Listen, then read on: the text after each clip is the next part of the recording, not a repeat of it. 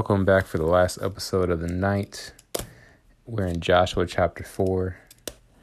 It is still August 28th, 2021, 10:28 in the lovely evening.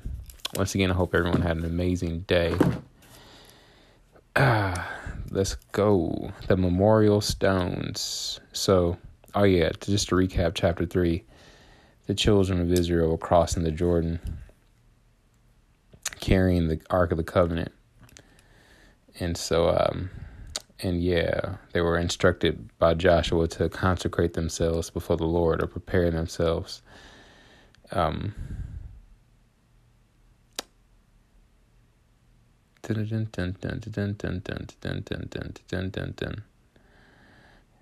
go back and read that. I encourage y'all to check that out. Joshua chapter 3. All right, we're in chapter 4. The memorial stones. After the entire nation had finished crossing the Jordan, the Lord spoke to Joshua, "Choose 12 men from the people, 1 man for each tribe, and command them, take 12 stones from this place in the middle of the Jordan where the priests are standing. Carry them with you and set them down at the place where you spend the night."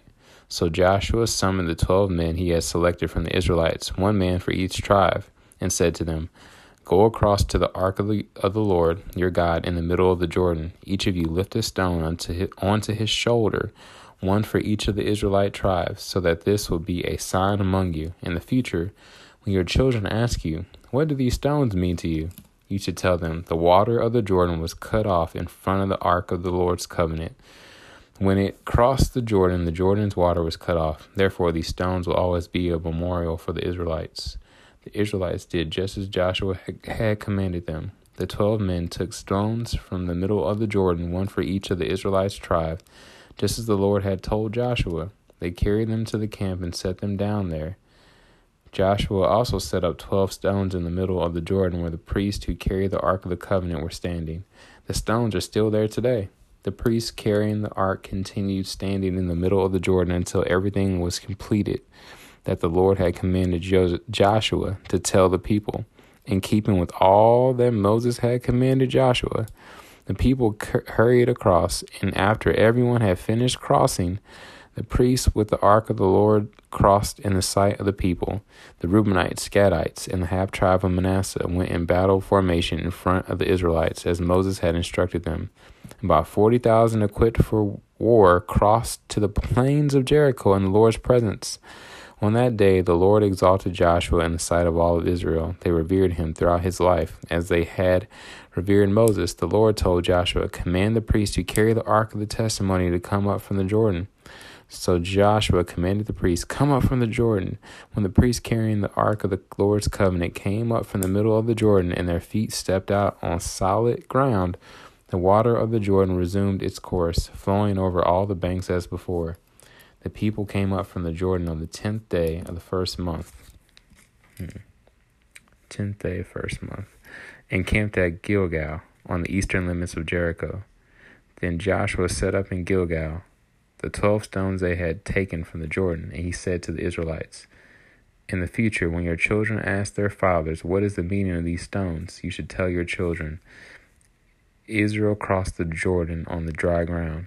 For the Lord your God dried up the water of the Jordan before you until you had crossed over, just as the Lord your God did to the Red Sea, which he dried up before us until we had crossed over. This is so that all the peoples of the earth may know that the Lord's hand is mighty, and so that you may always fear the Lord your God."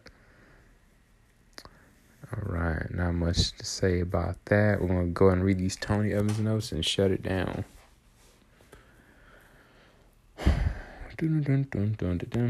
The 12 stones from the riverbed would be used as a memorial. A memorial helps people remember important things. The National Park Service, for instance, manages sites with memorials of significant people, places, or battles from America's past.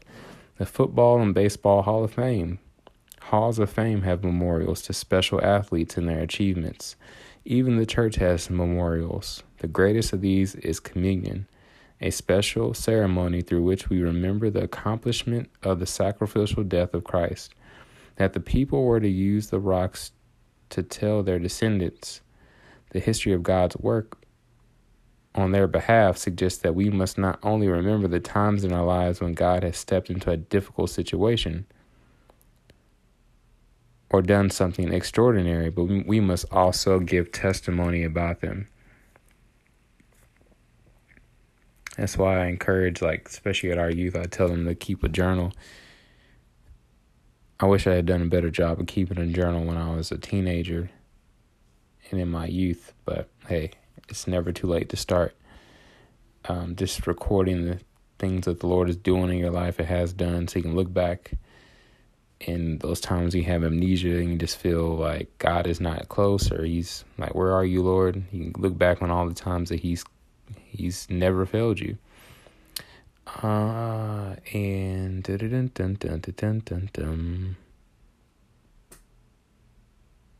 and testimonies are good, especially if you go to a prayer meeting. Prayer meetings is good. That's what testimony times are great, because it builds your faith when you hear somebody else's testimony of what the Lord is doing or has done in their life. It gives you that confidence and that boldness to keep pressing on, no matter what your situation is. And that person may be going through or have gone through what you may be going through in your future. So, knowing that the rocks stood there long after the river covered them over would encourage Joshua in later years that nothing could stand in Israel's path with the Lord leading the way. See? Yep. On that day, the Lord exalted Joshua so that Israel revered Joshua as they had revered Moses, through whom God had worked to part the Red Sea for decades prior. God wanted all Israel to know, Joshua is my man, follow him. Focus on verse 24. The Israelites were to report God's deeds so that all the peoples of the earth, including you and me, might know that the Lord's hand is mighty, and so that they would always fear the Lord. God's people, past and present, are to work to spread his fame. All right, let's go and hop on that Romans road and to salvation, and I'm going to shut it down for the night because I got to be up at I'm trying to get up early, get an earlier start, and got to be there at 9, but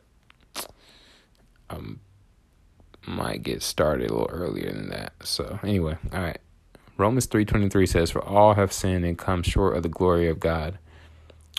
Romans 6:23 says, "For the wages of sin is death, but the gift of God is eternal life through Jesus Christ our Lord." Romans 5:8 says, "But God demonstrated or commendeth his love toward us, in that while we were yet sinners, Christ died for us." And Romans 10:13 says, "For whoever shall call upon the name of the Lord shall be saved." And then Romans 10:9-10, that if thou confess with thy mouth the Lord Jesus, and shalt believe in thine heart that God hath raised him from the dead, thou shalt be saved. For with the heart man believeth unto righteousness, and with the mouth confession is made unto salvation. And if you never ask Jesus in your heart, you can simply say this prayer and make it your own. Dear God, I know I'm a sinner. I know my sin deserves to be punished. I believe Christ is the Son of God who died for me and rose from the grave. I want to turn from my sin and trust Jesus Christ alone as my Savior. Thank you for the forgiveness and everlasting life I can now have through faith in Jesus. In Jesus' mighty name I pray. Amen. All right, y'all. It's been fun. Till next time. Tomorrow, whenever we record again, we'll be talking about circumcision of the Israelites, and then the conquest of Jericho. And we talk about Rahab a little bit more and her family. So, all right. Till next time, y'all.